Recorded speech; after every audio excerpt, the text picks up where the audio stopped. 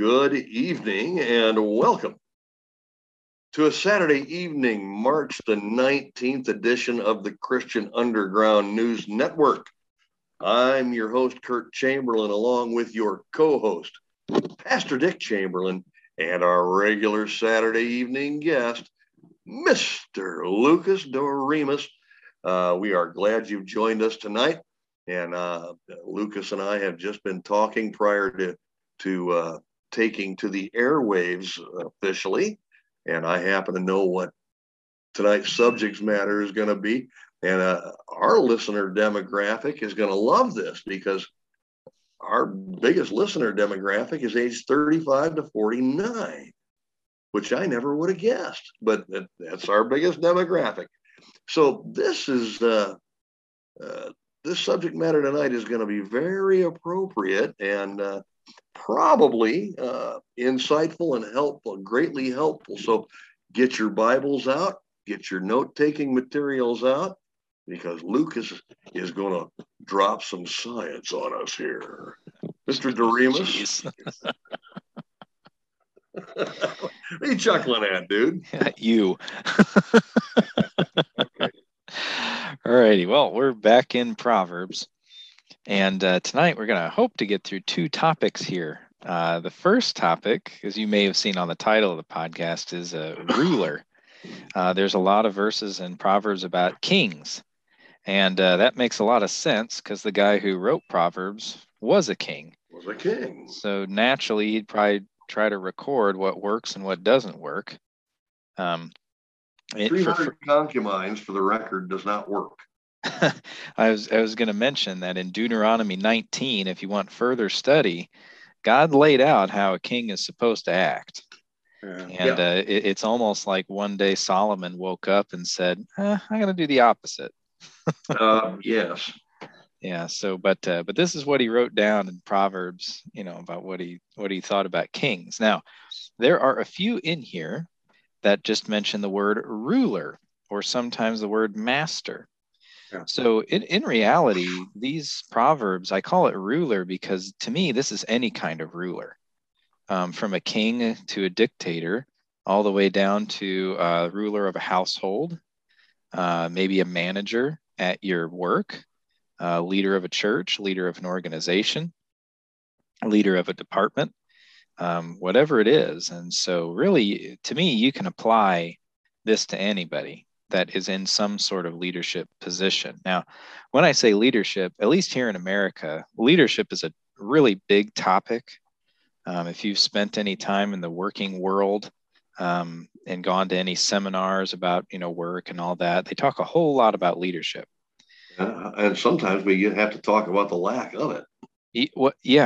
And actually, the Bible doesn't talk a whole lot about leadership. The Bible has far more to say about being a servant than it does about being a leader. And if you do study leadership in the Bible, ultimately it's a stewardship. Yeah. A leader is somebody who takes care of something, even if it's just your dog, on up to an entire organization or even a kingdom.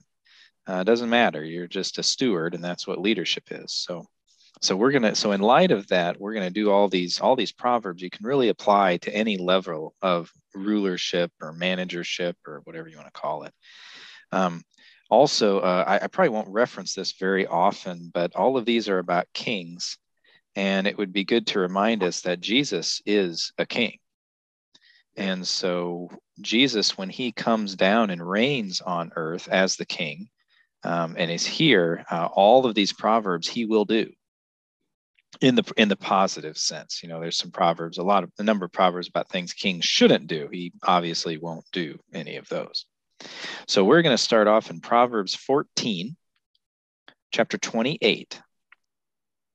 And this proverb says, "In a multitude of people is a king's honor, but in the lack of people is the downfall of the prince." Now, why is that? Well, if you don't have a lot of people in your kingdom, you don't have a lot of power. And so in the multitude of people, there's honor in that, because they sit under you and you're ruling them.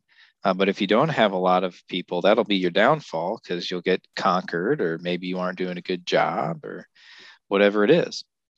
And so, and the more people, the more honor a king has. We see this in the world today. When we talk about world leaders, you ever notice we don't talk about world leaders of countries that aren't very big? Yeah. And so, this is very true, that the more people, the more honor there is for that king. Chapter 14, verse 35, it says, "The king's favor is toward a wise servant, but his wrath is against him who causes shame." Boy, that's true. Just go into the working world, do your work wisely or do your work foolishly, and you'll very quickly find either favor with your boss or wrath from your boss. Yeah. And so that proverb is pretty plain. Proverbs chapter 16, verse 10. "Divination is on the lips of the king. His mouth must not transgress in judgment." What is divination? Well, there's lots of forms divination can take. Ultimately, divination is trying to know the future. Well, why would a king want to know the future? Well, so he can rule his kingdom. Know how long he's going to stay in power. Knows how long it's going to stay in power. Maybe know how to keep in power from anybody trying to, say, assassinate him or anything like that. Wanting to know any invading armies. Wanting to know any internal uprisings. It is very, very tempting for a king to want to know the future. And really for all of us. I mean, wouldn't we all like to know what tomorrow holds? Until maybe your death is tomorrow, and then we really wouldn't want to know what tomorrow holds. Right. So we all think we want to know the future, but we really don't. Knowing the future isn't really that great. How terrible would it be, Pastor Dick, if somebody said, "Lucas, you're going to die in 3 years in this exact day"? How terrible and fearful would I be for the next 3 years? Well, I sure like to get a lot of things in that I should have done already. Mm-hmm. And what if that didn't end up coming true? Yeah. I mean, we don't really want to know the future, but boy, it's tempting. And so, divination, if you go throughout the Bible, knowing the future, apart from God, is never looked upon well in the Bible. I know. In fact, it's recorded that it's a pretty bad sin when you go to the divination route. Right. Just ask King Saul. King Saul, that's right. He tried to know the future. That's happened. And many Israel kings did. And so divination is on the lips of the king. His mouth must not transgress in judgment. He must not transgress to say, "I want to know the future. I'm going to seek it out apart from God." And the interesting thing is, sometimes, especially in the Old Testament, the kings were told the future, weren't they? Yes, they were. I can think of whether they wanted to know it or not. Yep. I'm thinking of Jeremiah right now, but he's certainly not the only one that he told the king of Israel or Judah exactly what the future held. And what did they do about it?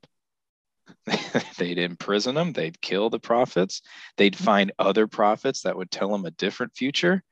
Yeah. They did lots of things. So How about when Daniel had to tell Belshazzar the future? Oh yeah. Yeah, that didn't look very good for Belshazzar. No, in fact, it looked so bad that he soiled himself. Yeah. And that night it happened. That's why we don't want to know the future. Yeah, we really don't want to know that. We might think we do, but yeah, we really don't. Right. Right. Chapter 16, verse 12 in Proverbs, it says, "It is an abomination for kings to commit wickedness, for a throne is established by righteousness." Now, Curtis, I know between you and I, we could go on and on and on about kings right now in today's day that are committing wickedness. Oh, I believe we could. Yeah, we could, and we shan't, but we could. We won't, and sometimes different podcasts on the Christian Underground News Network, we do go into that. So we do. We're not shying away from it, but notice here it says, "For a throne is established by righteousness." I when I read this, I kind of thought of David. Now, in David's throne, he did commit sin. Oh, yeah. He the murder and adultery and things like that. But from my recollection, I've never heard anybody say David was a bad king. I've never heard that. I haven't either. And so David was a very righteous man. He wasn't perfect, but he was a very righteous man. His throne was established because he did not do. Now, it was an abomination when he did commit that wickedness, but his throne was established by righteousness. Yeah. And so if you want to be somebody that's well remembered, you better be righteous. That's what's going to establish it. Okay, let's chapter, I might have said this verse wrong. Chapter 16, verse 14. It says, as messengers of death is a king's wrath, but a wise man will appease it. By the word of a king, you might die. You can think of, you brought up Daniel a second ago, earlier in Daniel from that story, you had, Nebuchadnezzar, that was his name. Yes. He simply had to say the word, and then people would go out and kill whoever he wanted dead. But a wise man will appease it. Oh, didn't Daniel appease that wrath? No. Well, he appeased it because he told Nebuchadnezzar what his dream was. Oh, okay. I misunderstood. I thought what you were talking about when the edict went out that nobody should pray to any other god. Ah, yes, we were talking about two different stories there. Yes, I misunderstood. Sorry. Mm-hmm. So Daniel was able to appease his wrath by saying, "Yes, Nebuchadnezzar, I can answer your dream." Yeah. And the only way Daniel could do it is by God's help, but it did work. So yeah, the king is, his wrath can cause death. That's for sure. And then the next verse, chapter 16, verse 15, in the light of a king's face is life, and his favor is like a cloud in the latter rain. When a king is happy, boy, there's life, isn't there? Yeah.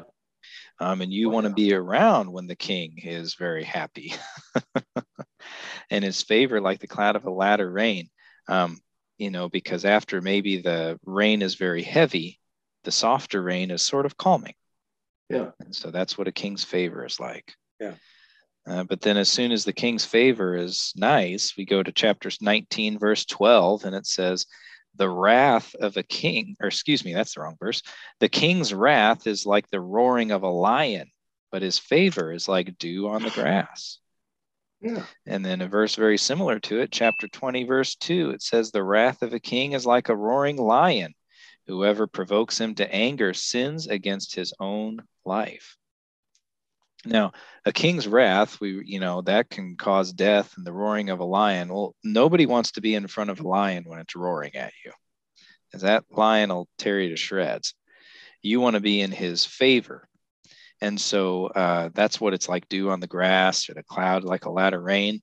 But then whoever provokes him to anger sins against his own life. Now, it doesn't say you're never allowed to disobey the king. But it does give you this warning that you should not provoke the king to anger.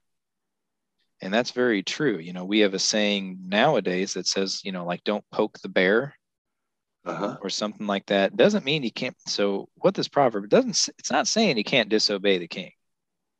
It's saying don't provoke him to anger, or you're sinning against your own life. Why? Well, because the king, if you provoke him to anger, possibly could kill you for it. Yeah, could have you executed. That's right. So don't do that. Be wise. Appease that anger. Don't provoke it. Chapter 20, verse 8. A king who sits on the throne of judgment scatters all evil with his eyes. Well, why is a king capable of that? Well, because the king has the authority to punish people. Yeah. And so if you sit on the throne of judgment, you can scatter that evil because people will tend to be more honest if they know you have the authority to do something to them if they don't tell the truth. Mm-hmm. And so be careful that if you are the one who is the king, make sure you are on the throne of judgment, scattering evil instead of accepting bribes or anything like that. Yeah. Yeah. And we'll get to a verse that kind of talks about that later. This is chapter 20, verse 26. It says, "A wise king sifts out the wicked and brings the threshing wheel over him." See, if you're a ruler, again, on down from, a middle manager to the top executive or a king of a nation, whatever it is, you should be sifting out wicked from what you have a rulership over. Yep. You should not be encouraging it. You should not be hiring it. You should not be allowing it. You're supposed to be sifting it out. Right. And that doesn't mean, you're harsh and mean and, things, you just bring the hammer down always. We can forgive too, but you're not to be letting the wicked run rampant. You're supposed to be dealing with it. Chapter 20, verse 28, "Mercy and truth preserve the king, and by loving kindness he upholds his throne." Now, again, this verse, mercy and truth preserve a king. Well, Jesus is the king. So if anybody's mercy and truth, it's him. And by loving kindness, he upholds this throne. If we're talking about an earthly king, if you are a good ruler and you have this mercy and truth and loving kindness, people will be more content to be ruled over. Yeah.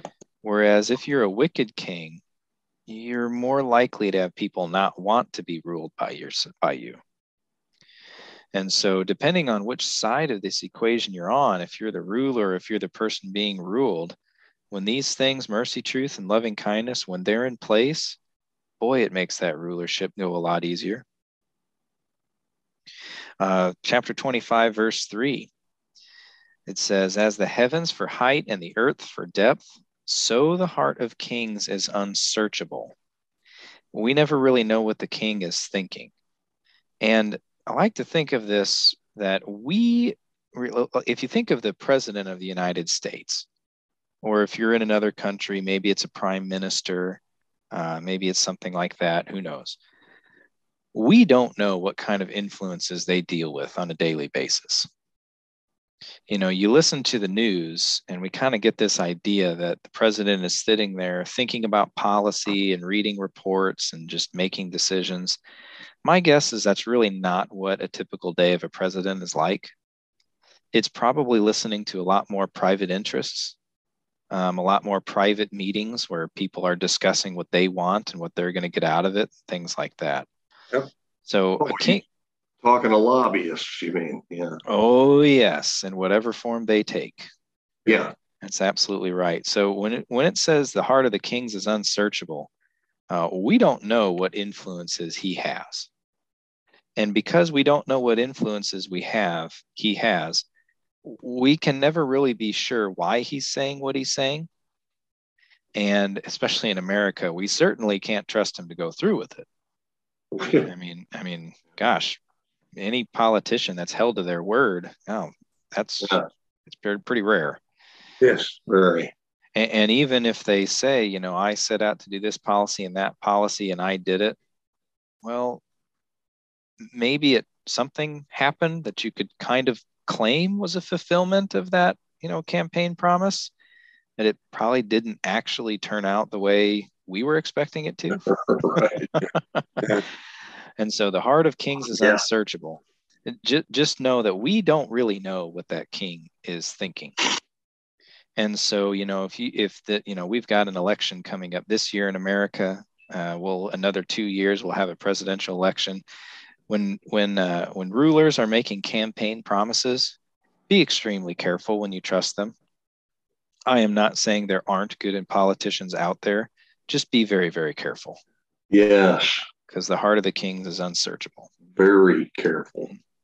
All right, chapter 25, verses 4-5. It says, "Take away the dross from silver, and it will go to the silversmith for jewelry. Take away the wicked from before the king, and his throne will be established in righteousness." I like to think about this verse in terms of purity, because that's the first half, is when you take away the dross, that makes the silver more pure. Yeah. You take away the wicked from before a king, that means his cabinet, his advisors, his officers, his generals, whatever it is. You take away those wicked, and that will help establish the king in righteousness. Oh, like the FBI and the CIA and the DOJ and the Yeah, EPA. yeah, you take away those influences, that will make a major difference in the king. That's absolutely right. All right, chapter 27, verse 18. It says, whoever keeps the fig tree will eat its fruit. So he who waits on his master will be honored. This is talking about if you take care of your master, you will be honored. Boy, that's good advice for any of us in the working environment. Essentially, we all have masters. Even if you go up to the executives, they're still in some way subservient to the board of directors or something like that. Yeah. So if you keep and take care of them, you'll be honored. Now, would you give me the number of that verse again? Yeah, this is chapter 27, verse 18. Thank you. Yep. And this doesn't mean, who he waits on his master will be honored. Don't do things that are dishonest. But boy, you work well for your master, you will gain honor. Chapter 28, verse 2, it says, because of the transgression of the land, many are its princes, but by a man of understanding and knowledge, right will be prolonged. Oh, Curtis, I'm going to throw you a softball here. Because of the transgression of a land, many are its princes. Could that possibly refer to in America the number of departments and things we have in our government? Yes, it could definitely possibly refer to that. Yep. And Yeah. why do we have the proliferation of that? Well, because of the transgression of the land. Yeah. That's exactly right. I remember, I used to be a school teacher, and I learned, we have in America the Department of Education, and most people are probably aware of that department. But did you know there's actually a lot of sub departments in that? Yes, there are. Like there's actually a department within the Department of Education that deals with private schools. That's right. See, I didn't know that until I went to a conference where that organization brought in some high-ranking person in that department of the department. Yes. So all I'm saying here is there are divisions of the government that are greatly impacting our lives that we probably don't even know exist. That's true. And they are out there. So because of the transgression of the land, many are its princes. Many are its princes. I think that would mean big government. That's exactly what it means. Yeah. Mm-hmm. There you go. But by a man of understanding and knowledge, right will be prolonged. Well, what's the insinuation here? Well, if you understand what right is, you will keep the government a lot smaller. That's right. You won't let it get out of hand. Ronald Reagan. You won't tax people into oblivion and whatever it is. The Bible is a supporter of dispersion of powers and small government, but boy, that's probably a topic for another podcast. All righty. Chapter 28, verse 15 says, like a roaring lion and a charging bear is a wicked ruler over a poor people. Boy, if you're wicked over poor people, they don't have anything to give you. They don't have money to be taxed. They don't have things like that. How much of it like a roaring lion and a charging bear is like being wicked over people who don't have anything. That's pretty rotten. Yeah. All right. The next verse, 28:16, a ruler who lacks understanding is a great oppressor, but he who hates covetousness will prolong his days. Well, first half of this, a ruler who lacks understanding is a great oppressor. Yeah, if you're not wise, you'll think when people do something wrong, you need to have more laws to stop them from doing wrong. At the end of the day, you do not trust your own people. Right. Which is why you keep making laws. But then the second part, he who hates covetousness will prolong his days. I thought of Ahab here in the Bible when he wanted a vineyard and he offered to buy it. And then the guy didn't want to sell. So Jezebel said, you're the king, just go take it. Yeah, it's yours anyway, if you want it. And Ahab's days were not prolonged because of that and many, many other reasons. So do not be covetousness when you're a manager or ruler. Be content. Chapter 29, verse 2 says, when the righteous are in authority, the people rejoice. But when a wicked man rules, the people groan. And boy, we could probably spend a whole podcast on just this proverb. Yeah. Yes, but, we could. But I don't know. Take this where you want. I mean, I'd say there's a lot of groaning in America. Oh, every time somebody fills up a gas tank, there is. Yeah. To get more local, I'd say there's a lot of groaning in Illinois. Oh, you have a remarkable flair for the understatement, sir. If you work, at your job and there's a lot of groaning, well, maybe there's some wicked people ruling. Now, for myself, I work in a Christian organization where I will at least hope that everybody is ruling is saved, and they probably are. I'm not saying they're wicked, but sometimes I don't do everything right. Yeah. And so remember, people aren't always good or always bad, even when we're saved. So you can be a saved person that's not a good manager, a good ruler, or something like that. But when you're acting righteous and ruling righteous, the people rejoice. And sometimes you can see that, there are certain, even in an organization where there's a lot of groaning, sometimes there's a department where there's a lot of rejoicing. Well, a lot of that has to do with leadership. I think, Pastor, we've talked about things like that. I think you've mentioned, leadership is what makes a church, or something to the effect of that. Yeah.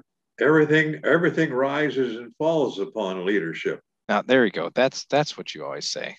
Yeah. Okay. And this verse is proving that to be exactly right. All right. Chapter 29, verse 4. The king establishes the land by justice, and he who receives bribes will overthrow it. Maybe this looks like, if you sign this law, we'll give you this money back to your state that you can use for these people that you need to spend money on. Yeah. If you vote for this, we'll do this for you. Yeah, we'll give your son a job. Yeah. We'll stop there. We don't really have to go any further. I have a feeling I know who you're talking about. Yeah. Yeah. How did you get mixed up with guys like us? You raised it. Really. Yeah, I don't know. But yeah. So if you are a ruler, do not receive bribes. You are overthrowing the land, and you are not establishing justice. That's right. And I'd say in America, there's a whole lot of injustice going on. I would say so. Yeah. All righty. Chapter 29, verse 12. If a ruler pays attention to lies, all his servants become wicked. Well, because people, what you just said, Pastor, people rise and fall with rulers, which means they're going to listen to that leadership. And if the leader is okay with lies, well, what's everybody else going to do?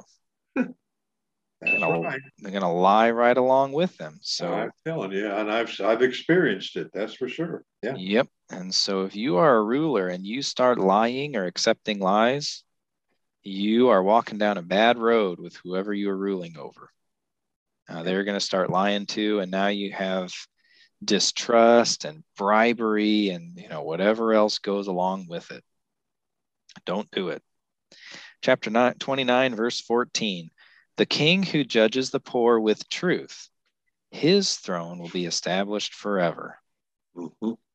And so, the poor that don't have a lot, judge them correctly.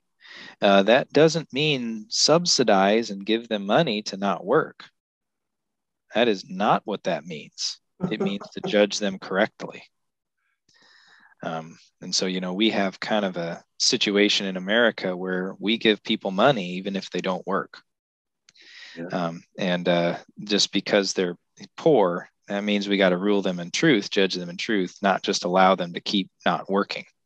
Right. Which is actually, this is the last proverb in ruler, and that was a great segue to our next subject, which is work ethic. Work ethic. Yeah, boy, just to say it plainly, the Bible tells you to work hard. Whatever thy hand findeth to do, do it with all thy might.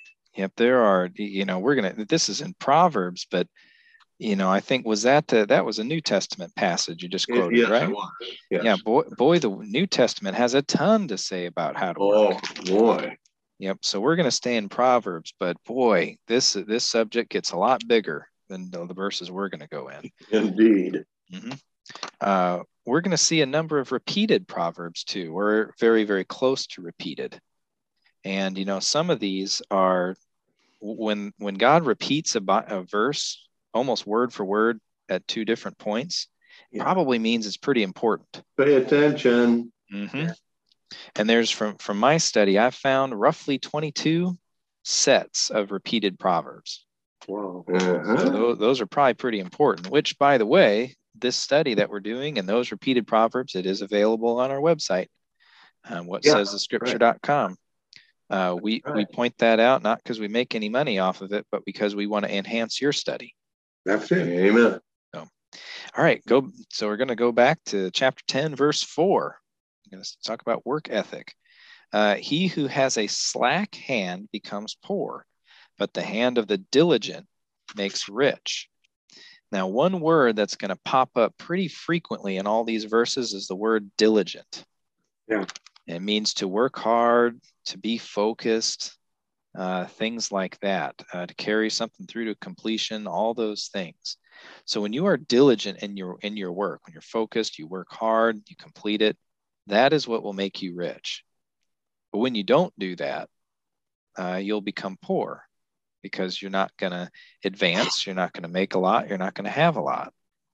And so when we talked about money a few weeks ago, there are two types of poor that the Proverbs talk about. One of those is poor because of some circumstance, you just don't have a lot. And the other is you're poor because you didn't do what Proverbs told you to do. And so a lot of times in these, when we talk about poor, you are poor because you didn't work hard. So I say that because not all people are poor because they didn't work hard. But in Proverbs, and the verses we're going to do, that's typically the case. So anyway, chapter 10, verse 5, it says, he who gathers in summer is a wise son. He who sleeps in harvest is a son who causes shame. So when you gather in summer, well, that's kind of strange because in summer, that's really not when you gather what you planted. Right. But what are you doing? You're preparing and doing all the work, and you're being very diligent about making sure you have enough food. Yeah. On the other end of that, when you don't do any work, when you sleep during harvest, which is the time you're supposed to be gathering food, boy, that's pretty shameful. Yeah. Because you're not only you're not working hard, but you're missing the right time to work, which is even worse, especially since you consider once harvest is done, that's winter. Yeah. You don't necessarily have food in winter. Chapter 10, verse 16, the labor of the righteous leads to life, the wages of the wicked to sin. Yeah. So when you work hard, you will have a more abundant life. When you don't work hard, that leads to sin. Well, idleness, I would consider a sin. Let's just put it like this. If God goes to tell you to do something, and instead of doing it, you just stay home and sleep, I'd say that's a sin. Yeah. As you're not following through with what God told you. That's right. And so that's what this is talking about. Did you have something to say, Pastor Dick?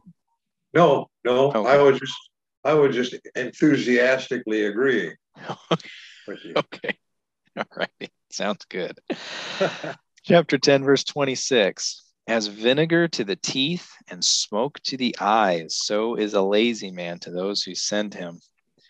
And I just think vinegar to the teeth, smoke to the eyes, it stings.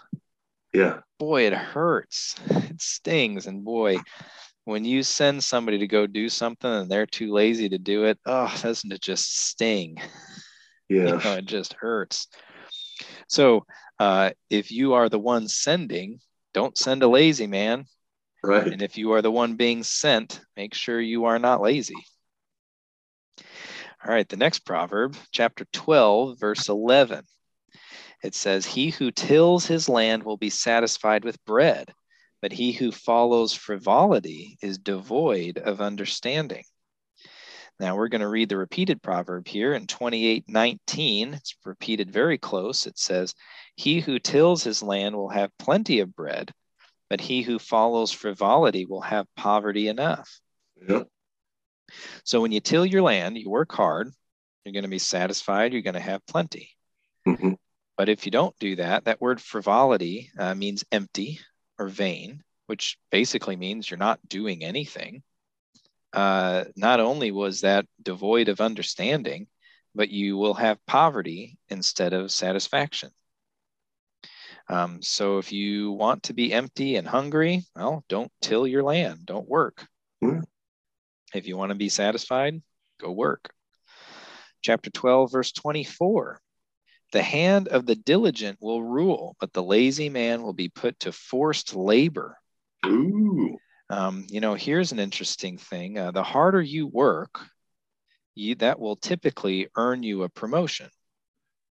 Now, I understand promotions aren't only about work ethic, but, when you work hard, that generally leads to a promotion and Mm-hmm. sometimes managership or something like that.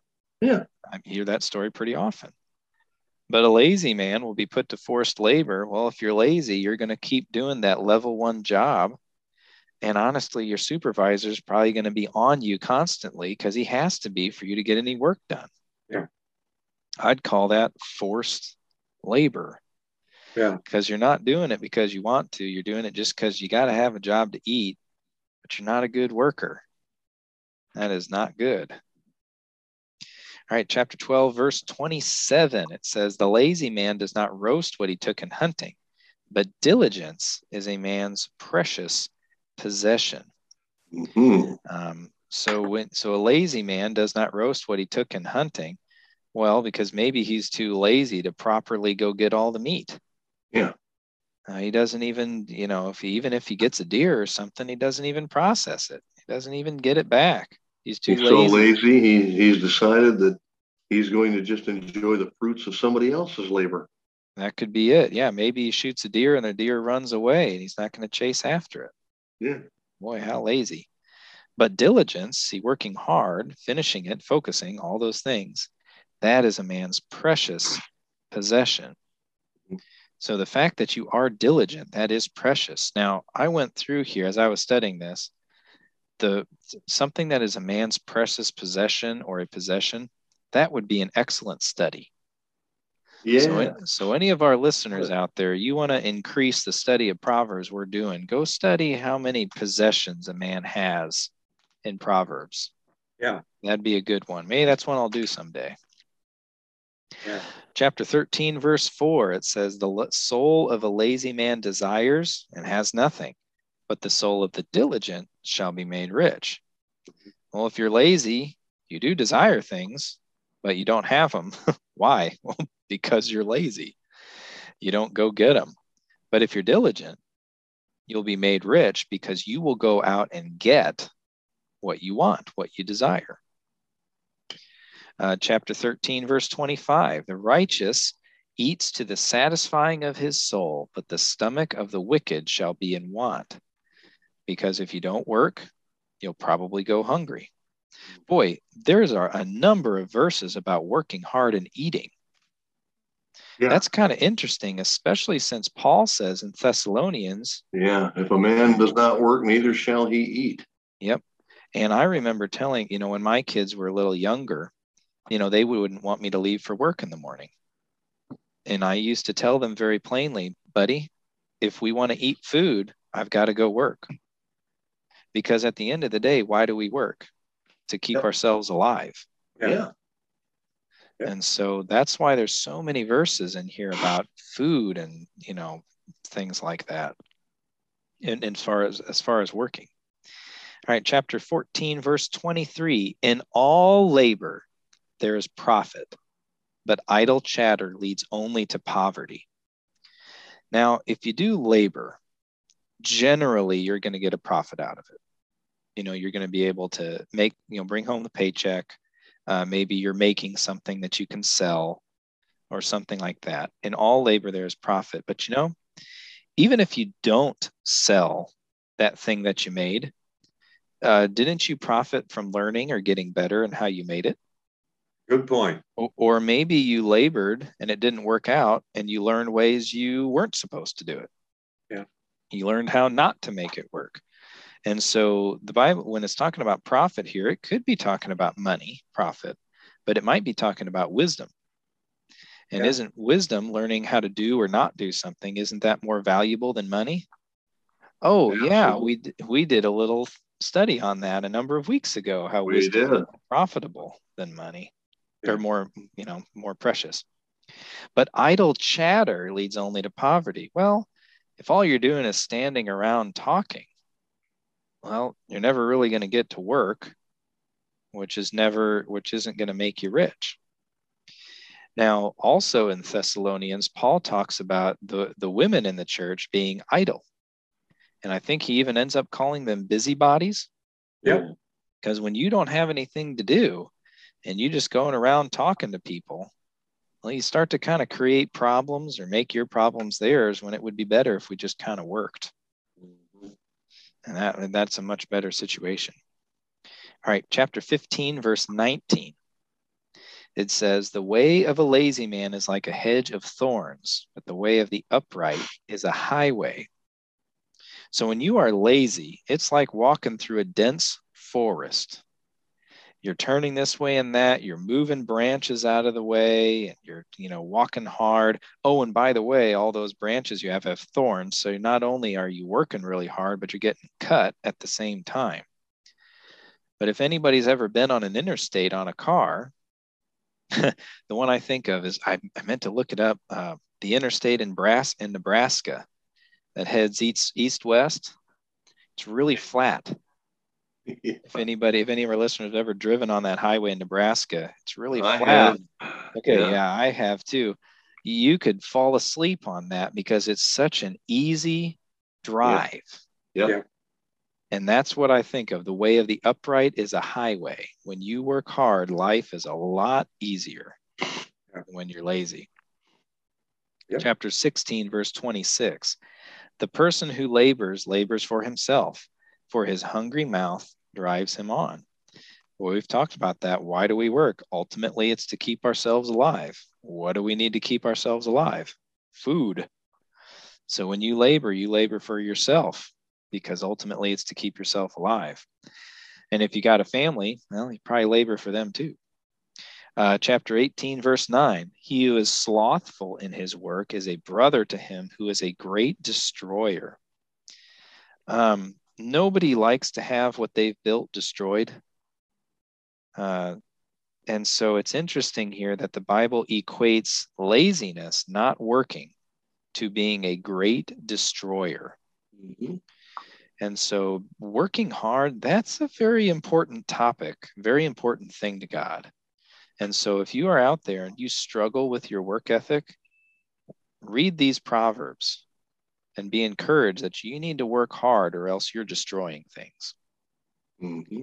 Let's see, chapter 19, verse 15. Laziness casts one into a deep sleep, and an idle person will suffer hunger. When, maybe you do it like this. Have you guys had those days where you feel tired all day because you never really wake up? Yes. And on those days, we always find that we've never really done anything. Yes. We've stayed in bed. Maybe we've just read a book, or, for people that just flip through their phones or watch TV, you're tired because you're not really doing anything. And you tend to nap and sleep a little bit more. Now, Curtis, you're working swing shifts. So, man, you got to sleep. Okay. I'm not talking about you. Thank you, sir. Yeah. Hey, man, when you work third shift, you gotta get your sleep. Oh yeah, there's no doubt. Yep, but an idle person will suffer hunger. And boy, we've talked about that a lot already. Here's another proverb that's repeated. We'll read both of those. This is chapter 19, verse 24. It says, a lazy man buries his hand in the bowl and will not so much as bring it to his mouth again. Yeah. That's repeated almost word for word in 26:15. It says, the lazy man buries his hand in the bowl. It wearies him to bring it back to his mouth. Some people are so hungry that some people are so lazy that they can put their hand out for food, but they don't even want to bring it back to their mouth to eat it. They expect somebody else to feed them. They're so lazy. That's right. Oh, no. Yeah. That sounds a lot like our current governmental system today. Yeah, I thought of the saying we have in English where we say, you can lead a horse to the water, but you can't make it drink. That's right. Yeah. This would be a modern way to say exactly this proverb, boy. Indeed. Yep, you can lead somebody, do everything for them to get them there, but at the end of the day, they have to do the work. That's right. All right, chapter 20, verse 4. It says, the lazy man will not plow because of winter. He will beg during harvest and have nothing. Yep. So what this is saying, a lazy man will not plow because of winter. A lazy man will say, you know, I'm really not going to do that because it's just going to be winter soon anyway. Why bother? You know, the lazy man, they'll come up with a reason to not work hard.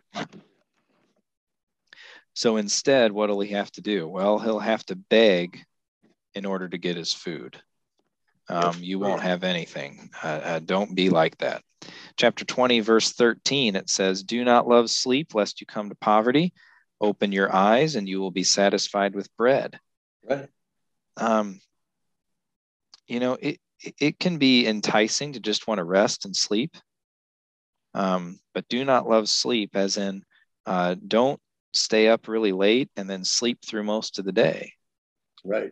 You know, and I'm not saying, I mean, there's people that need sleep more than others. I happen to be a person that doesn't need really a whole lot of sleep. Curtis, I think you are too, right? You really... Well, I structure my sleep because I work on a swing shift. So I try to get at least 5 hours a day. Mm-hmm. That's not a lot. 5 to, if I get 6, I feel very fortunate. Mm-hmm. And but 6 at the most, probably. Yeah. Okay. And so you are one of those people that don't need as much sleep. I can sleep about a third of the day and operate okay. Yeah. Other people might need 8 or 9. And that's fine. That's not what this verse is talking about. It says, do not love sleep. Do not sleep too much. And however your body kind of, judges that, God made all of us differently, lest you come to poverty. People that sleep all day are very rarely successful. Yeah, that's true. So don't sleep all the time. Get the sleep you need, but not more than the sleep you need. Right. Chapter 21, verses 25 through 26, it says, the desire of the lazy man kills him, for his hands refuse to labor. He covets greedily all day long, but the righteous gives and does not spare. Oh, so now we've read a whole lot about laziness and not providing and things like that. Mm-hmm. But now notice it's now connected to coveting and being greedy. Mm-hmm. Well, if you're lazy and you don't have anything, that's a pretty natural move into greedy, because you want what other people have, but you're certainly not willing to work for it. Right. But the righteous gives and does not spare. Oh, but if you're righteous, you have enough to give. And I know sometimes we give, maybe a lot more than maybe people think we should. Yeah. But, as we studied in money, sometimes you have to do that. You're supposed to be very generous. Yeah. All right. These next 2 are fun. The next one that's repeated. This is 22:13. The lazy man says, there is a lion outside. I shall be slain in the streets. This is repeated very closely in 26:13. It says, the lazy man says, there is a lion in the road, a fierce lion in the streets. Again, we kind of mentioned this. A lazy man will find a reason not to work. Yeah. What Solomon is saying here is, there is no lion in the streets. Yeah. There is no lion, but a lazy man will come up with a reason to not work. I've got written in the margin of my wide margin Bible that's sitting right here. I've got written terrible excuse, exclamation mark. There you go. Now, if there ever is a lion outside of your house, I would recommend you not go outside. That's exactly right. But this proverb, yes, it's excuses. Yeah. What a lazy man. So if you find yourself making excuses for why you didn't do things, you might be making lazy. And I'm pretty convicted by this. One thing I'm not good at is getting back to people when they text or call. I'm bad at it, and I will admit it. And I have come under conviction that a lot of times you'll say, when you finally do call them back, you'll say something like, "I'm sorry I didn't call you. I was busy." Well, I'm not saying you weren't busy, but you probably weren't so busy that you couldn't call back. So I will refrain from saying that now, because that's an excuse. Yeah. Yeah, I did have things to do, but I didn't have enough to do that I couldn't call you. That's a crummy excuse. Yeah. And that guy that you didn't call, he probably has things to do too. Right. He was also busy. Yeah. So understand it. Yeah. Mm-hmm. Yeah. So don't make excuses. That's a sign of laziness. Right. 22:29. Do you see a man who excels in his work? He will stand before kings. He will not stand before unknown men. You work hard. Again, generally, you'll be promoted in one way or another. And that's just a general principle. Not always, because your work ethic is not the only factor in promotions. But as a general rule, you work hard, that'll happen. Yep, that's right. 24:27. Boy, this is one of my all-time favorite Proverbs verses. 24:27, it says, prepare your outside work, make it fit for yourself in the field, and afterward build your house. What this verse is talking about, that when you have a project of some, you're building, in this case, it's building a house. There is a lot of work to do to prepare for that. And we need to understand that our work ethic should allow us to prepare for doing the work we really want to do before we ever actually start it. In terms of preparing to build a house, that could be, you got to clear the land, which means maybe you need to get some tractors out there to clear it. You've got to plan out the house in detail of what the foundation is going to be. You've got to maybe secure funding. You've got to call people that can help you do work. And so there's so much work to do before you would ever actually lay a foundation for a house. Yeah. And you take that principle with whatever you're working on. Just be prepared that if you want to start something, there's a lot of prep work that should take place before that. Yeah. So here's what you're doing. You're teaching people. I teach people. Curtis has been a teacher of people. And so 2 Timothy 2:15 goes right hand in hand with this proverb. Study and show thyself approved unto God. You got to do that first. You've got to prepare first. Yes. And I don't know about you two, but when I prepare something, sometimes I'm convicted for whether I'm doing enough preparation. Boy, all the time. Yep. And sometimes when I do this podcast, I relate it to other weeks I prepare. And, certain, like as we've done in this proverb is like last week when we talked about depression and things. Yeah. I really deviated from how I'm doing it today. Yeah. But the reason I did is because I felt the subject needed it. Mm-hmm. So when I studied and prepared for this week, I didn't do the same thing. And I did have boy, am I really spending enough time in this? Yeah. And, you're just, in this verse is what comes to mind. I'm making sure I'm preparing my outside work. Absolutely. So you're exactly right, Pastor Dick. That's a good way to say it. Boy, I wish I would have come up with that when I was studying. See, I didn't prepare enough. Okay. Yeah. No, because that was off. You're a better preparer than most people I know. Yeah, but that was off the top of your head, so I still got room to grow. Well, but then I've been reading that verse for I'm 81 years old. How many years do you think I've been reading that verse? Well, not 81 years. Could you read when you were born? Yeah, okay. I could read when I was in second grade. And also he's almost bald now, so things slide off the top of his head a lot better. Oh, that's how it works. Well, I have to go shave my head. I see how you guys do it now. Let's shut up and let Lucas do it. All right. I didn't start it. Chapter 24, verses 30 through 34. I went by the field of a lazy man, and by the vineyard of the man devoid of understanding. And there it was, all overgrown with thorns. Its surface was covered with nettles. Its stone wall was broken down. When I saw it, I considered it well. I looked on it and received instruction. a little sleep, a little slumber, a little folding of the hands to rest. So your poverty shall come like a prowler, and your need like an armed man. Uh-huh. Yeah. Take care of what you own. If you own a house, don't let it fall into disrepair. Yeah. If you're, in a business and, you should go over things that you do to make sure they're working well. Yeah. Just take care of whatever God's given you, take care of it. Don't let it fall in disrepair. And, there are ways to be frugal about that and everything. But, if you've got a mold problem in your house, take care of it. Yeah. The funny thing is that is a godly thing to do. It is. Yes. Is to take care of your house or, whatever it is. Correct. Yep. So just remember that as you're taking care of what God gave you, upkeep. That's a godly thing to do. Yes, it is. All right. Chapter 26, verse 14. As a door turns on its hinges, so does a lazy man on his bed. He's just tossing and turning and not getting up.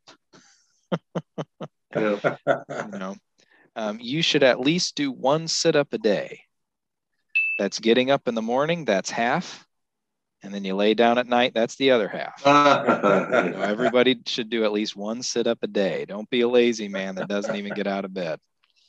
Are you by any chance going to read verse 16? Because I've always loved that verse. That's the last one I was due. Go ahead. If you want to read it, go ahead.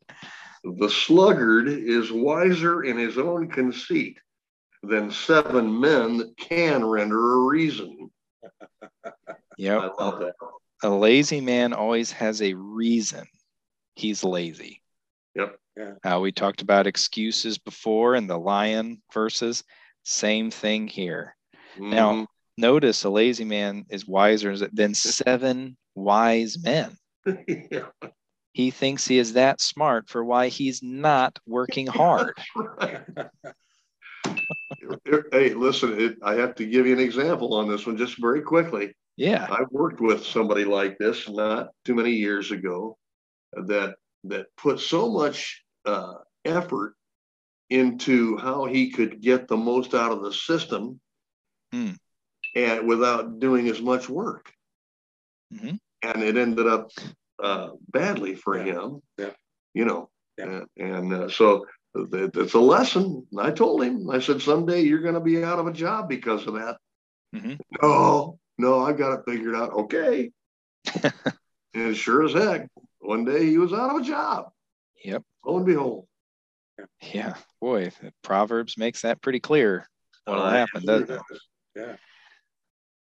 So, believer, if you're out there, if you want to sum it all down, work hard. Yeah. Us believers should be the hardest working people on the planet, really. Absolutely right. They really should. And by the way, that does not mean we're working 80 hours a week at our job. That's right. There's also something to be said for working smart. Yeah, because we should work hard, but that doesn't mean overwork. That's right. In fact, I think we read a verse, or maybe this is in Ecclesiastes. It says, "Do not overwork to be rich, for your own understanding cease." Right. What that means is work at your job very hard, the appropriate amount. Yeah. Then you go home and work with your family really hard. That's right. And when your kids go to bed, you still work hard. Yep. You always do that. And God will give you time to rest. God rested on the 7th day. Yeah. That doesn't mean you can't ever take a break. God doesn't want you to get burnt out. No. He's talking about being lazy. Yeah. Don't be lazy. Work hard. Yeah. So that's right. I agree. And we could say amen, because everything you said today was absolutely scriptural. Yep. So that's what we like. That's what you're supposed to do, and you were prepared to do it. God bless you. Yep. And we should work very hard, but want to make sure if there's somebody out there that isn't a believer, if you've never believed in Jesus, you need to today. And we're talking about working hard and just things like that, but you still need to place your faith in Jesus Christ, who died on the cross for you, before you worry about working hard. Well, man, we need to work hard now, because what do you say, Pastor? There's the night cometh when no man will be able to work. That's right. Mm-hmm. And yep. so, yep. Yep. Good So with that, I think I'm finished, and we'll continue with another subject in Proverbs next week. Okay. Do you have anything specific in mind? Oh, I think I've, out of my organization, which again is not, I'm not dogmatic about. Right. The next subject alphabetically is social settings. And what all these proverbs are about is about how we act with other people. Okay. So that's going to be a fun one. Oh boy. It will. Yeah. Wow. You might step on toes. You stepped on some toes this session. Trust me. I know you did. If I step on toes, just know that as I study this, and I step on my own toes. Yep. Yeah. A lot of times that happens, doesn't it? Yeah. Years ago, I told my father, my wonderful father, that God had called me into the ministry, and he didn't hesitate 2 seconds, for which he had his index finger out, and he said, "Young man, don't you point your finger at your congregation unless you first point it to yourself." Mm-hmm. And we do that. You do that, and I know you do, because I know you very well. Well, and Proverbs is one of those books that's so black and white. Yep. It's going to make you think like that, or it really ought to. Yeah, it really is. Well, thank you, brother. Yeah. We appreciate your time and effort that you put into this, and what a wonderful lesson. And we look forward to next week's too. Yeah, that's right. We already mentioned I'm 2 months away from being 82 years old, and here I am learning stuff tonight from you. Hooray. Never stop. That's what we want our audiences to do, is learn. Okay? Yeah. Good deal. Okay. All right, Lucas, thank you very much for that hour, my brother. And to our listeners, thank you for being with us. If you were with us the entire hour, and I'm sure you were probably blessed by a lot of what you heard tonight. And yes, maybe you were even convicted a little. If that's necessary, the Holy Spirit will make it happen. But I'm sure that either way, you benefited from what you heard tonight. So we appreciate that about Lucas being with us. And we look forward to next week's lesson. Whether or not it is about what you said it might be about, we're still looking forward to it. You bet. So I want to remind our listeners very quickly to be with us next Saturday morning when Pastor Dick will be back. And especially this Tuesday also, this Tuesday morning, we missed this past Tuesday because JB couldn't be with us. But he, as far as I know, will be with us again this Tuesday morning. So things will get back on track here in the upcoming week. So don't miss any of them. We're sorry if you were looking for episodes on Tuesday and Saturday morning and didn't find one, but we'll make up for it, I promise. Yeah. Until then, may God bless and keep you. And this is the Christian Underground News Network signing off until Tuesday morning. We'll see you then. Bye-bye.